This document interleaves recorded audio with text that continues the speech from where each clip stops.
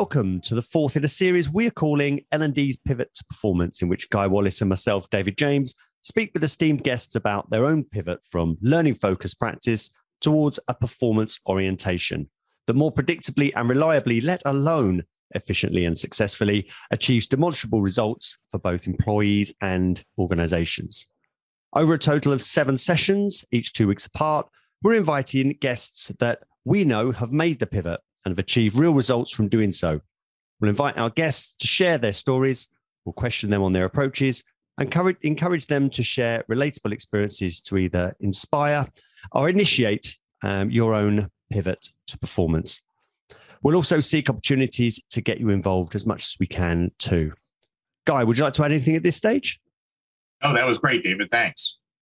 But Guy, how about we begin with some introductions and our own pivot to performance? Would you like to kick us off? Sure, thanks. So I was one of the lucky few, I think, in that my pivot began on day one when I got out of college and joined a small training and development organization. And I was immediately oriented to the works and the thinking of the late Gary Rumler, the late Tom Gilbert, and the late Bob Mager. They were very much alive back then in 1979. But so I was given and taught this orientation towards performance for developing what we called back in the day training or instruction. And now, of course, it's learning and development or learning experience design. And I've been a consultant since 1982. And my practice as a consultant has been mainly in the learning and development world, where I carried forward what I learned from some of the gurus way back then in a performance-oriented or performance-based instruction. Thanks, Guy. And by way of introduction, I can't go back as far as Guy, but I certainly joined a profession before it was called learning and development back in the training days, and I became skilled in the arts of training delivery and training design. Built curriculums, introduced e-learning, launched LMSs, and then landed myself a senior job at Disney when I was asked to actually help with the transformation of skills, capabilities, and people's ability to do their jobs in entire countries and functions, and realize that without a performance orientation, that just wasn't possible. And so almost the apprenticeship that I served was far less complete than I thought it was. And it took very different types of conversations and solutions in order to actually affect the way that entire populations actually did their work. I left Disney frustrated that technology wasn't actually equipping any of the organizations that I worked in to actually help with this stuff. So that's when I exited and decided that technology has to do more of the heavy lifting than just providing e-learning courses that people were actively resisting, if not ignoring. And so here we are having these conversations about what others have done that's similar to us in order to affect the actual way that people do the jobs themselves and the results that they get. But that's enough about us, and it's time for our guest this week. And Guy, I'll hand over to you to make the introduction. Thank you. Today we have with us Dr. Dawn Snyder. Dawn, thank you so much for agreeing to do this with us today. Could you, for our audience, please give us a little bit about your background in the L&D space? Sure. Thank you, Guy. And thank you, David. I'm excited to be here today. And thank you to everyone who's listening. I think performance is an important topic in L&D. I currently am in 3 roles. I'm a consultant, I'm a business owner, and I'm also a university professor. And so what I do is I work with my clients and organizations to solve performance problems. And in the L&D space, that involves usually the creation of a learning strategy and designing a curriculum. I'm usually working on initiatives where there's a large change in the organization or a long-term capacity building strategy that needs to be put in place. So I've always been focused on this long-term workforce development and significant changes that affect a lot of people. And I got into the field because I was very interested in the fact that educational systems can empower and enable people, or they can disenfranchise people. So true. Thank you, Dawn, for that introduction.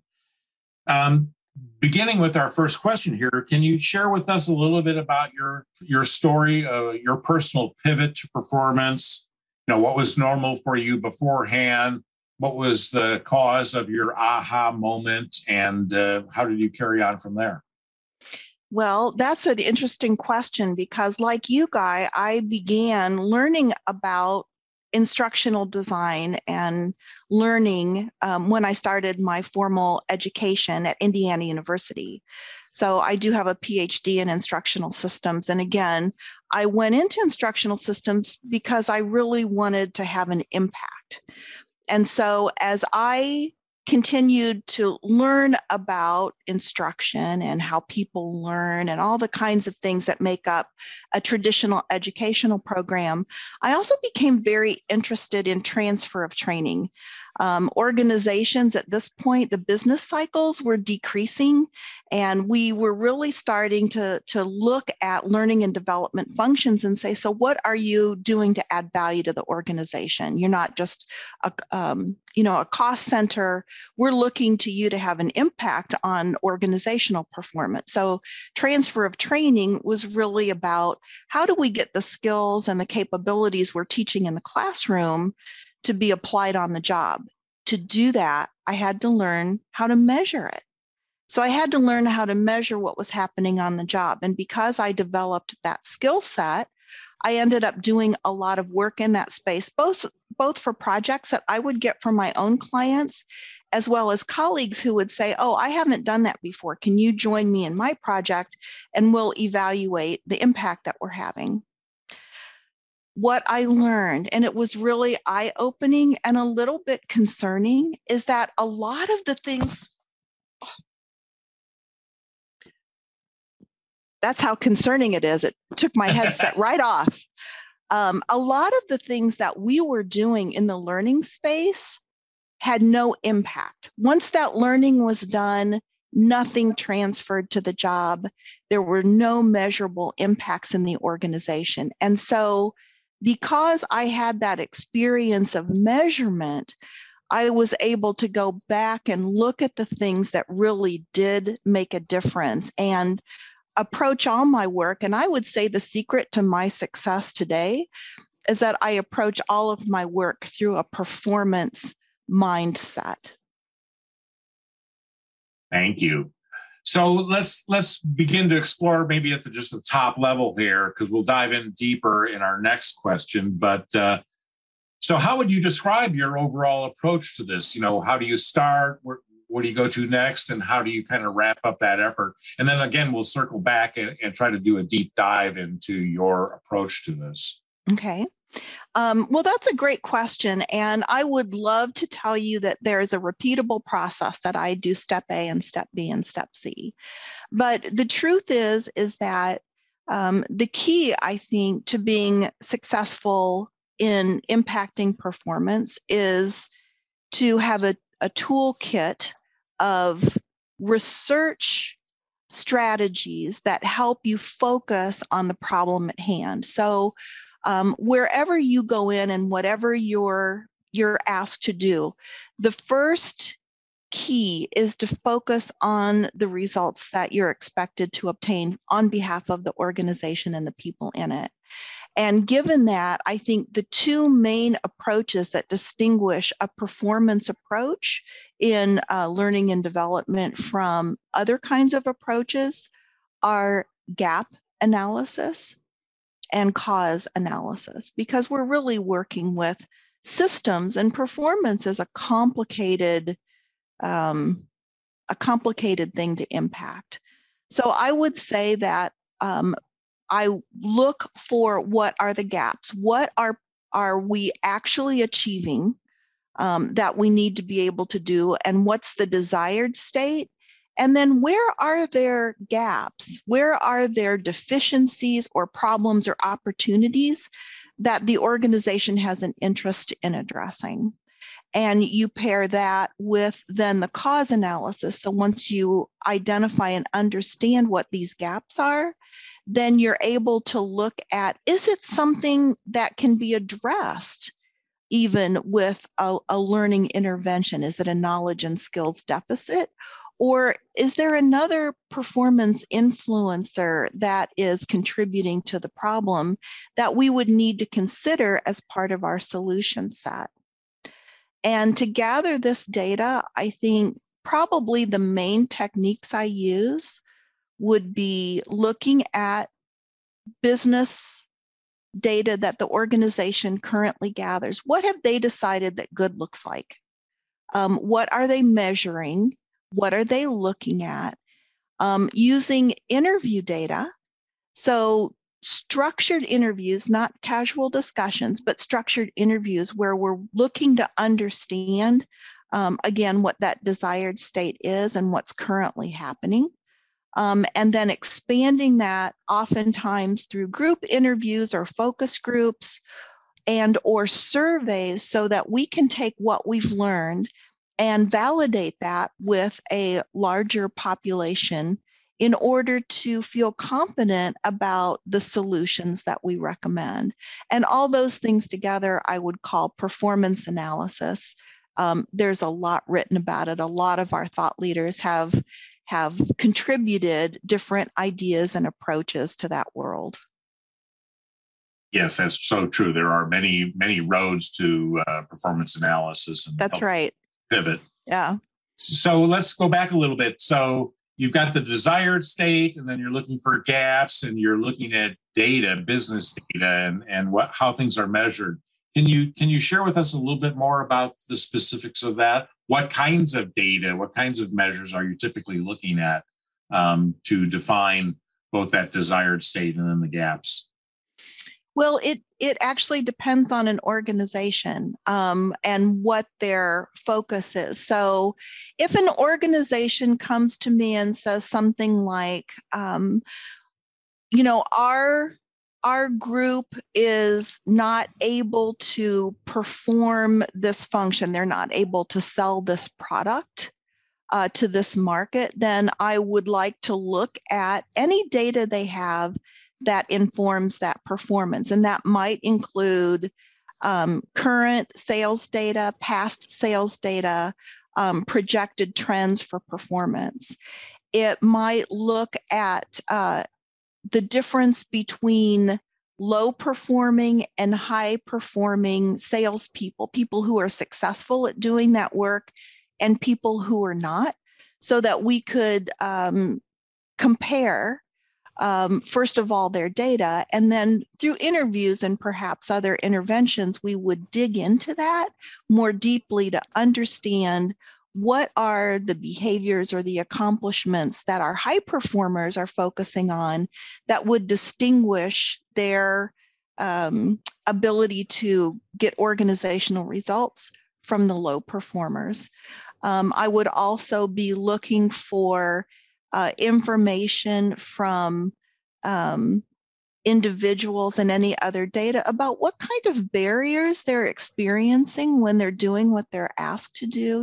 Do they have they been given good expectations and feedback? Do they have the tools they need to do their job? Are they incented to do that? So a lot of times if you take people and train them to do X, but you actually reward them for something different, you can pretty much kiss that training effort goodbye when it comes to the job. There are some few folks like me who will probably beat their heads against the system and try to do things what they consider the right way.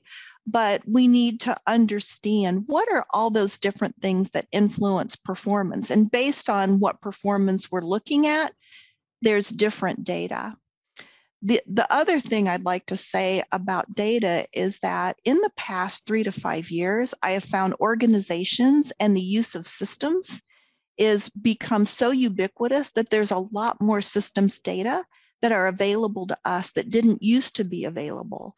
And that gives us sometimes good clues for performance, and sometimes it just obscures everything. So you have to really, there's not a specific type of data that you can look at, and existing data doesn't always illuminate the performance that we're focusing on. But that data, along with the other focused, once you say, well, I need to learn more about this, then figuring out how to get that information in a way that makes sense would be your next move. It's a problem-solving approach. And in doing that problem-solving approach, you're kind of like filling in the outside of a puzzle and then determining what you need to know to fill out the inside. That's where the gap and cause analysis help us understand what we need to know to take action. Thank you for that. So that was mostly on the desired state and looking at the data for that. And you mentioned both the gap analysis and cause analysis. Right. With us how you look at causes. Do you have a framework, a model that you use to differentiate causes that then you would align solutions toward? Yes, absolutely. So it's very difficult to gather data on just like desired state. So when you're looking at the interviews and things like that, you're trying to figure out, why that's the desired state and what else is going on. When you get to cause analysis and knowing what filter I'm using for causes is going to be the behavioral engineering model. I'm very influenced by Gilbert in the sense of looking at causes. And there are updates, of course, to that model that you'll find. Reiser's done them, Chevalier's done them, Carl Binder's done them. There are just a lot of updates to that model, but it's a really wonderful way to isolate and categorize performance influences, if only to distinguish them from knowledge and skill type influences and categories of other things that are contributing to the performance deficit or opportunity. Mm-hmm. Yes, thank you. So the behavioral engineering model was in the work, the book and prior work of Tom Gilbert, the late Tom Gilbert, in his 1978 book, That's right. Human Competence. So I just wanted to mention that so that people Thank you. Follow up with that. And the behavior engineering model is sometimes called the 6 boxes. I think Carl Binder popularized that. So there are, again, many resources for people to follow up on that. So tell us, can you share with us a story of a project that you had where you did look at what the desired state was and the gap analysis and did your cause analysis, and then that led you to various solutions? Absolutely. And thank you for asking that question because I love to talk shop. But, I would start every project, even if it's a learning project, with at least a cursory performance analysis. So let me tell you about a client in the financial services industry. And they did really great work, but they had a curriculum for a class of their financial products, annuities. And they had a call center where these call center employees supported professionals who sold this product as well as customers. And they brought these new hires in. The new hires didn't know, some of them didn't even have checking accounts. And now they're going to be answering questions and supporting the use of these complicated financial products. And they said to me, it started as a question, right? So we need to reduce our 9-week new hire curriculum to 5 weeks. Can you do that? And I said, sure, we can take a look at it. And we may have to do some things differently. Is that okay with you? So we need to go in and do some exploration. So I started out by gathering data on performance. What do we expect our novice new hires to be able to do on the job? And there were a variety of things that we looked at. So in that organization, in any call center, there are call metrics that include things like how long are you on the call and do you have to transfer the call to somebody else? There are call quality criteria in terms of establishing rapport with the customer, providing accurate product information. So they had some of those things defined. They gathered data on customer service. So there were a lot of rich pieces of information as well as systems data about why did people call, what was the call about. And so that was a confluence of things that told me what the organization was looking at. So we worked to define the desired state of performance after the curriculum. And we also looked at what was currently working or not working about the curriculum. And one of the first things I heard, which is a performance red flag, is we always have to retrain people the minute they've left the curriculum. All right, so here are people who are spending 9 weeks learning how to do this work, and they have to be retrained immediately after leaving. Something is really wrong here. Anyway, so we look at the desired state, and I said, you can't expect people to do everything your experienced employees do after new hire training. So we got very crisp about what we expected. And then we started gathering in a targeted way through interviews and some other information, more information about who was successful and who wasn't, where were the problems in the curriculum, what were the main complaints of the managers who inherited these newly trained new hires, what challenges did the trainers experience? And you start running that through a behavioral engineering model.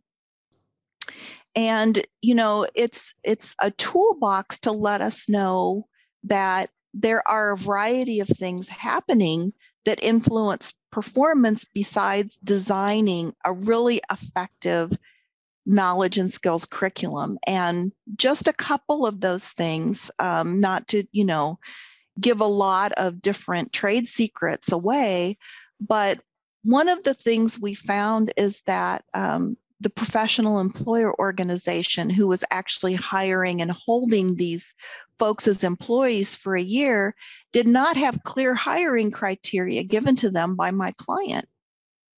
All right, so they weren't always selecting the right group of people. So we added that to the effort to create the curriculum where we were teaching knowledge and skills to get crisper about the selection criteria for people who would be taking on this job.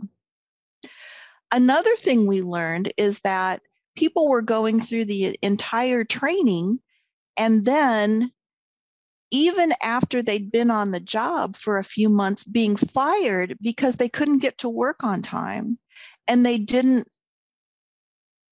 follow the dress code, which at that time was important, okay? Those were things that were observed on day one. So why are we having these issues continue after we've made these huge investments in knowledge and skill development in these people? So we decided that their expectations and the consequences for following these guidelines that were critical to success on the job were not being communicated effectively. So we created very early in the training a guidelines piece and then instructed the trainers how to observe and give feedback on a daily basis on those things that were most problematic about those little behaviors and interfering with performance. So you see, none of those things have anything to do really with the curriculum itself and the knowledge and skills, but they had a lot to do with the things that influenced the performance of these folks. I think another thing that we learned is that we were expecting people to do everything. This is what I call the content model or the exposure model. And I shouldn't think of it this way, but it's like a guy in a raincoat. You know, I'm going to show you this and therefore I'm going to change your life. And it really doesn't work that way. So we used the system data that we had to say, we don't need to train people for the calls that they receive once every 3 months. We don't need to include that in new hire training. We can look at the performances and the accomplishments based on the most common types of calls and also the types of calls that are most critical to the success of the organization. And we're going to exclude everything else for now and focus on these things that are most important to influencing the customer satisfaction, the call quality, and those call metrics that are really, really critical as how we, live and die by our call center. And then probably the other thing that I will mention is related to practice. What we were doing, and we often design training programs for the convenience of the people who implement them. Do you know what I'm talking about? I think you do. Oh, yeah. So what we had were the systems people came in and taught new hires how to use the system. Then they left. And then the customer service people came in and taught people how to deal with customers, and they left. And the product people came in and said, these are our products. And then they left. And these poor new hires who never had checking accounts and were expected to support these complicated financial products were left to try to put all of these pieces together in a way that made sense for performance. So we looked at what they had to do on the job, and we reverse engineered all the practices and all the content to be geared towards preparing them to do those things that they had to do on the job. And the practice mimicked exactly what they did on the job. Okay, so instead of giving them written tests over what the products were, maybe we did that early in the cycle just to make sure they had the concepts. They had to talk. People in call centers talk. It's like, I work with college curricula sometimes, and we want people to be able to write. And when they graduate, they have to write reports. Why are we having them design t-shirts?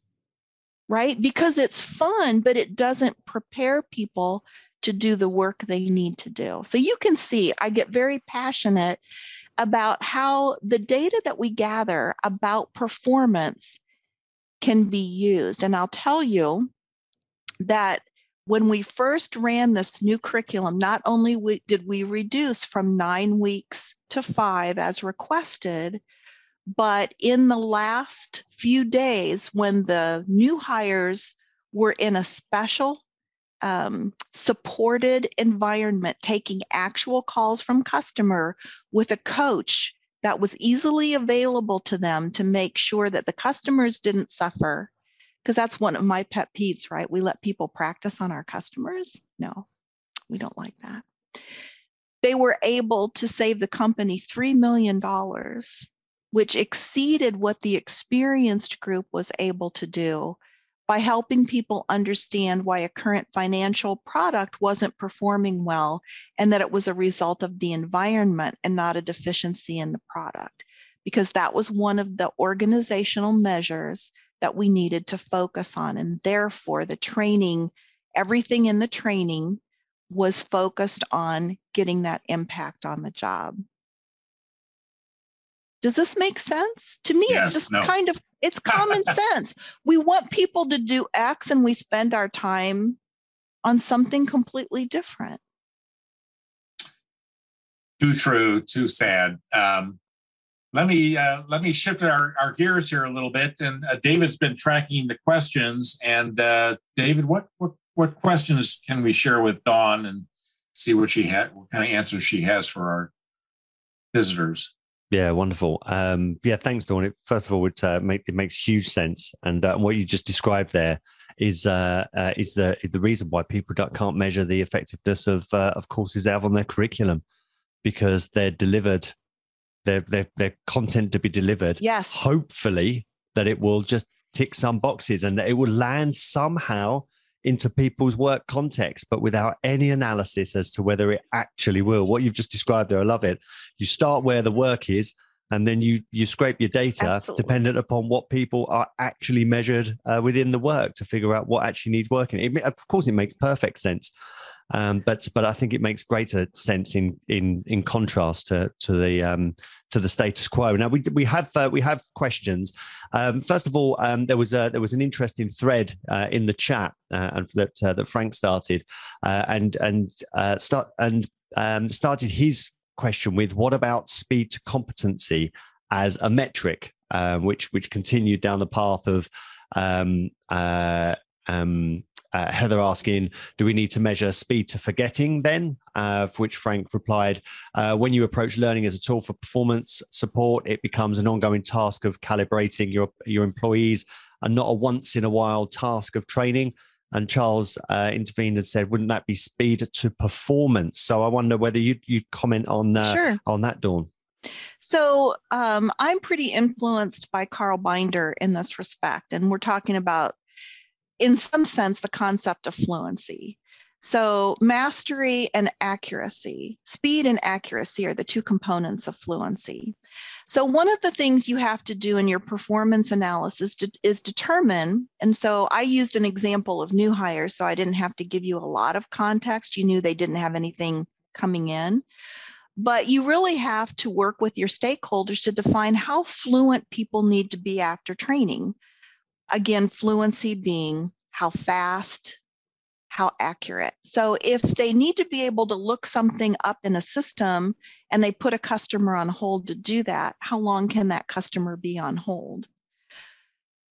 That's a function of how much you have to practice in your training environment in order to get that speed and accuracy on the floor. One of the things that I would look at is how common is the task that we're training somebody to do. Are they going to practice it 27 times an hour once they leave training? Because in that case, if I can focus on accuracy, they can build speed over time.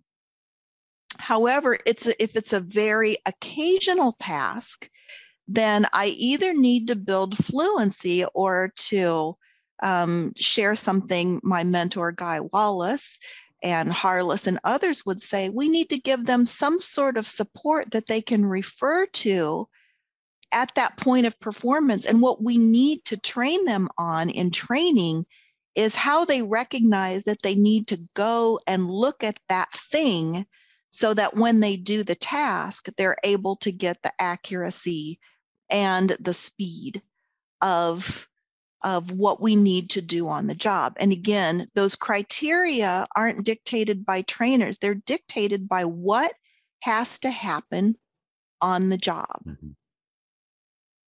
And we get in trouble as trainers when we don't ask those questions, when we make assumptions and we focus on content. I see a lot of folks, let's skip practice because we can squeeze in more content. And if anything, my advice is to flip that. Focus on your practice and present less content. Show people where to find the content, and you will transform your training programs, your learning experiences into something of value. Yeah, that's great. Thanks, Dawn. So we have a question from Charles Jennings. Towards the end of his career, W. Edwards Deming wrote, I should estimate that in my experience, most organizational performance problems and most possibilities for improvement add up to the proportions something like this. 94% belongs to the system, responsibility of management, and 6% special, the performer. In addressing problems and opportunities in your experience, Dawn, do you see this general pattern? If so, are your solutions predominantly fixing systems rather than people? Oh gosh, you guys, thanks for putting me on the spot. So in a perfect world, I would spend my time fixing systems. And I think I'm not telling you anything you don't know, that we don't live in a perfect world. And if that's news to you, I'm really sorry to share that in today's podcast. But one of the things that I have learned to do is by doing a compelling analysis and a cause analysis, and appropriately involving my client in the data collection, analysis, and interpretation, I can often get buy-in into other elements of solving the problem that are outside of the scope of learning and development. So in other words, if I find that, and I agree, that's often the case that management just hasn't shared expectations, and they don't apply consequences or incentives to the performances that they want to see. You know, when I was raising my kids and they didn't do something that I required them to do, I just removed privileges. I didn't have to have big conversations because people often know what they're supposed to do, but the environment in which they're expected to perform doesn't support that performance. And so, you know, my husband would tell my son, go clean your room.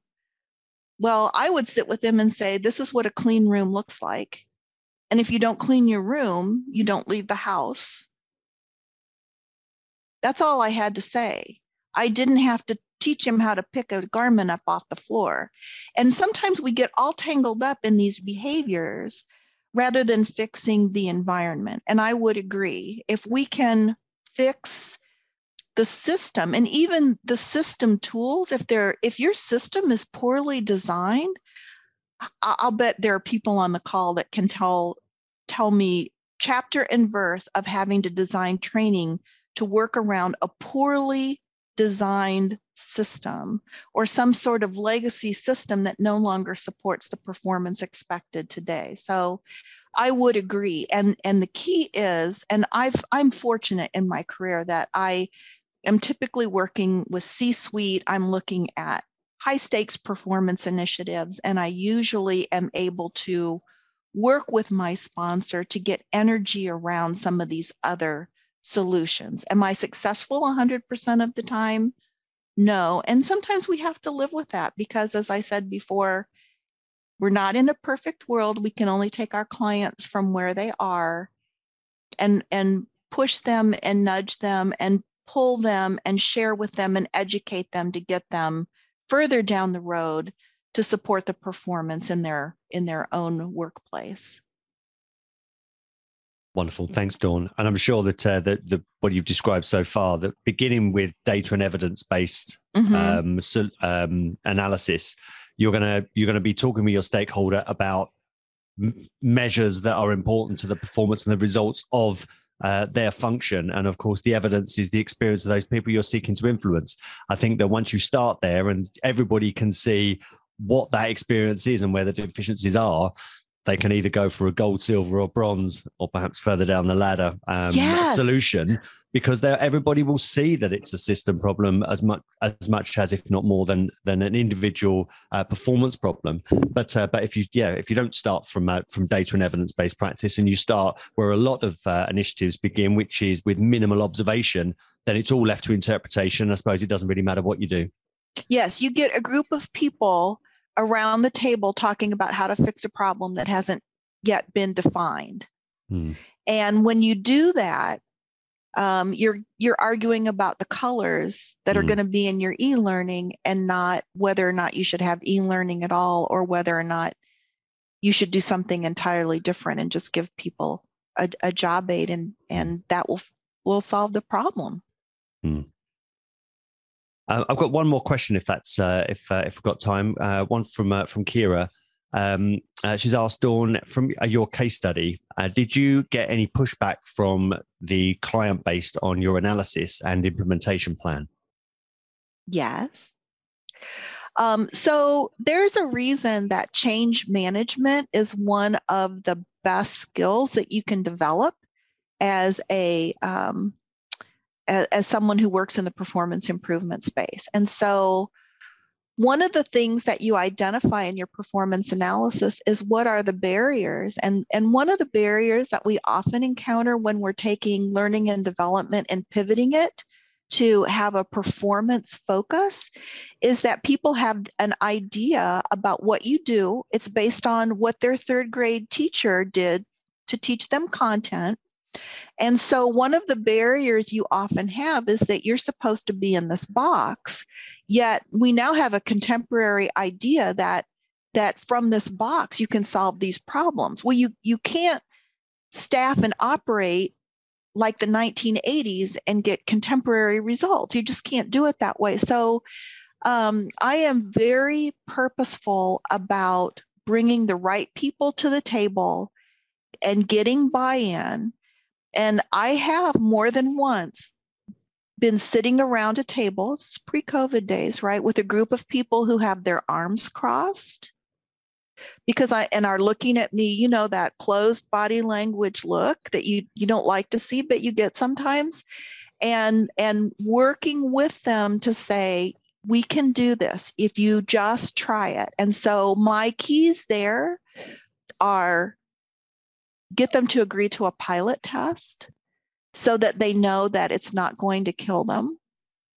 You know, when we partner and we share accountability, that means that our stakeholders can't throw stuff over the organizational boundary and say, learning, this is your problem. We have to work together to do it. And that means a different way for all of us to look at our roles and how we get results together. And so you are asking people to change. You're asking yourself to change, and you're asking your teams to do things differently. Is that concrete enough? That's great. Okay. Thanks, Dawn. Well, thank you, Dawn, for that. And my next question, you answered some of this already, but what suggestions do you have for others in adopting and adapting your approach? So what I'm looking for here is some highlights and maybe pointing to some people and books and articles that had influence to you that others may want to follow up with. But so you know it's not an easy thing, and you've already kind of talked about that. So in helping people begin to make this pivot to performance or to continue their journey towards performance, what suggestions would you have for them? Oh, that's a great question. So my first suggestion is to focus on the results that your organization is looking for. That means you need to get out of the function that you're in, and you need to get out and learn what reports are generated, how those reports are calculated. Back in the day, I did some work with Apple, and there was a $500 million cost of warranty, and they were worried about how service technicians were being trained. And when we did the performance analysis, we learned that it was actually a policy that was in place for how people got reimbursed, and the training had nothing to do with anything. Service calls weren't reimbursed unless somebody pulled a part. So people would take a part out of the equipment in order to package it with their reimbursement. So focus on results and understand how those measures come to be, what they tell us and what they don't tell us. So that would be my first thing. And it also means when someone comes to you and says, can we do training on this? You say yes, but then you start to investigate the problem. So once you focus on results, then you begin to get into the opportunity to do some performance analysis. And gosh, I could tell you, I've got sitting here, Van Team, Mosley, and Dessinger's Fundamentals of Performance Improvement. I've got Rumler's Serious Performance Consulting. I've got Rothwell's Human Performance Improvement that also describes what practitioner skill sets you should have to do performance improvement. But my big pick for the second thing, besides learning to focus on results and measures, would be getting your analysis skills as sharp as they can be. Learn to do an interview, learn to systematically gather and interpret data. So you can go to Gilbert, you can go to Rumler. I don't care whose model you use, but use somebody's. And for techniques, I pulled this off my shelf. I have a book problem. So I have lots of books, but Judy Hale's, let me see if I can get this in focus. All right, it's got an orange cover. The Performance Consultant's Field Book describes how to do interviews, how to do focus groups, how to do nominal group technique, and how to take that data and use it in a performance lens. So if you're looking for some how-to, Guy's PACT process is something that's guided a lot of my efforts. And so there are a lot of authors who are out there, try to find something that matches your context. And again, focus on results, do a performance analysis of some kind. Any analysis is better than no analysis at all. That reminds me of Joe Harless's book, An Ounce of Analysis. An Ounce of Analysis, yes. Is worth a pound of objectives. And he was really taking a poke at his very good buddy, Bob Nager, who taught us all how to prepare instructional objectives. Dawn, this has been a fabulous sharing that you've done with people.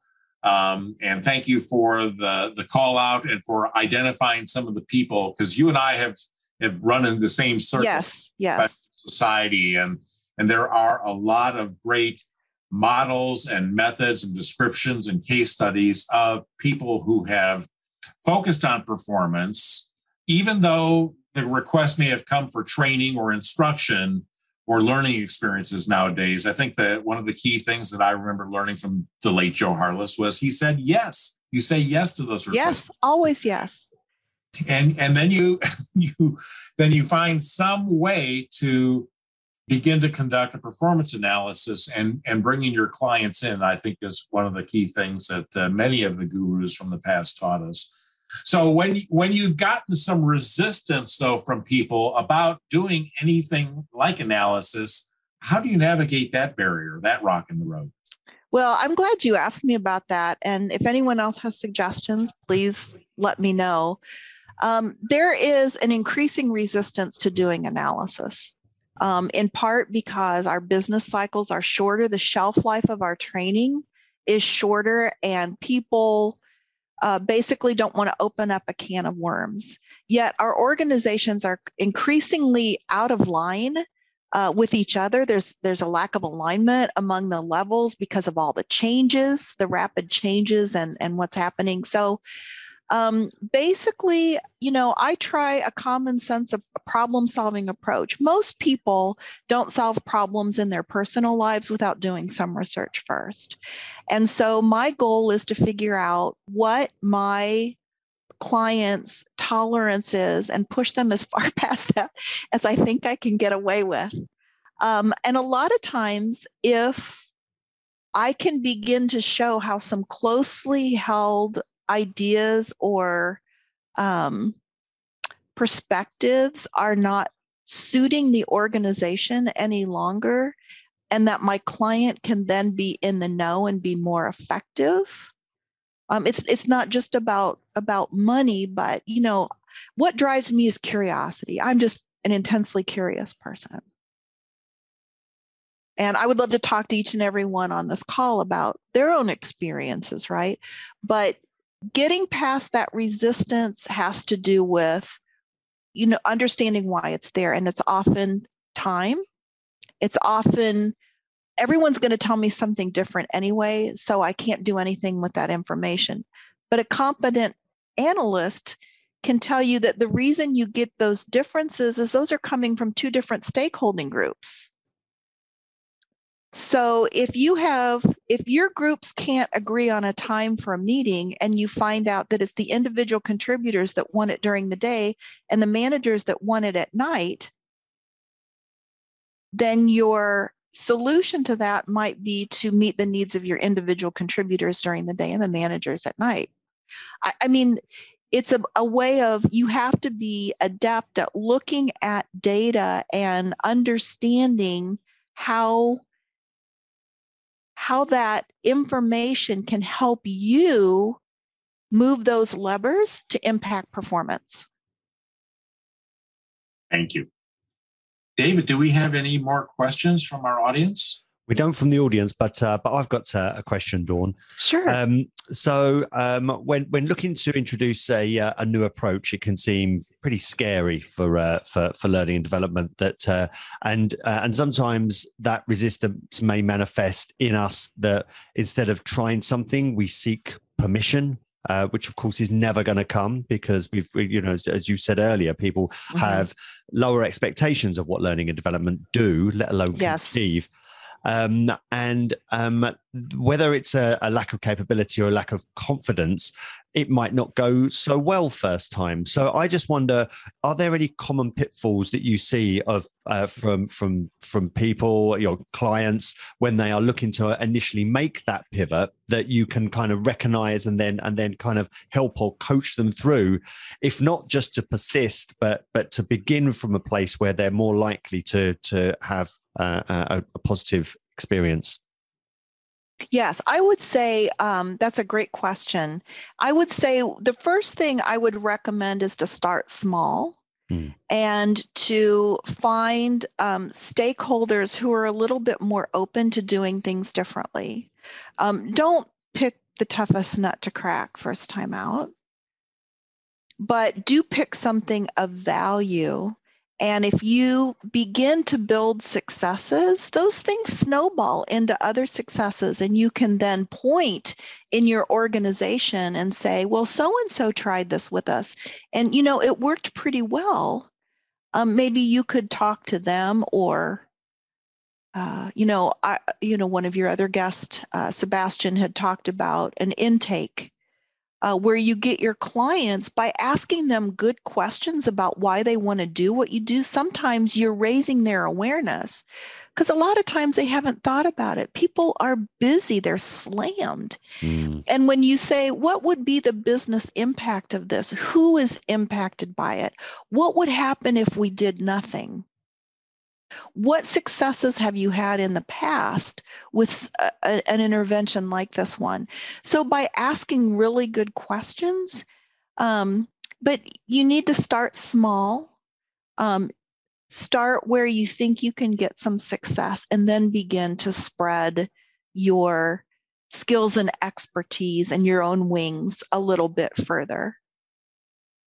That's Wonderful. What I would do. That's great. Thanks, Dawn. But no other questions at this point, Guy? I think that's pretty much a wrap. And thank you, Dawn, for sharing with us as you have, and for pointing to some resources and some people that others, I think, should follow up with, because a lot of this has been addressed in the past, and there's a long, long history of a performance orientation. It is not a mystery, and there are plenty of very good, valid, proven models and methods to doing this. So you really, if you kind of, to explore that a little bit, pick one and start. And I think your advice was good, that you start with something small, and you start with something that's with a friendly who's willing to something like this. And then you can point to that. When you're working in an organization, you can build your credibility that way. And I think that you can't make perfection the enemy of good. And so you go for everything if you can. If you can begin to nudge your practice and the impact that you're having in your organization, it's a start. You can't make that giant leap. So we should probably also mention the International Society for Performance Improvement has a lot of resources and access to people. The Association for Talent Development, one of the areas in the ATD capability model is human performance improvement. And something like Learning Development Accelerator as an organization has a lot of people who are performance focused, because once you're evidence-based, you're about performance, in my view. So you guys, there are so many things out there. You can access it. Some of it's more academic, some of it's less academic. You just need to be brave enough to move in the right direction. Thank you. That's wonderful. Thanks, Dawn. And thank you, everybody, for attending today. Thank you all. Oh, and the Hale Center, yes. Absolutely. We have got...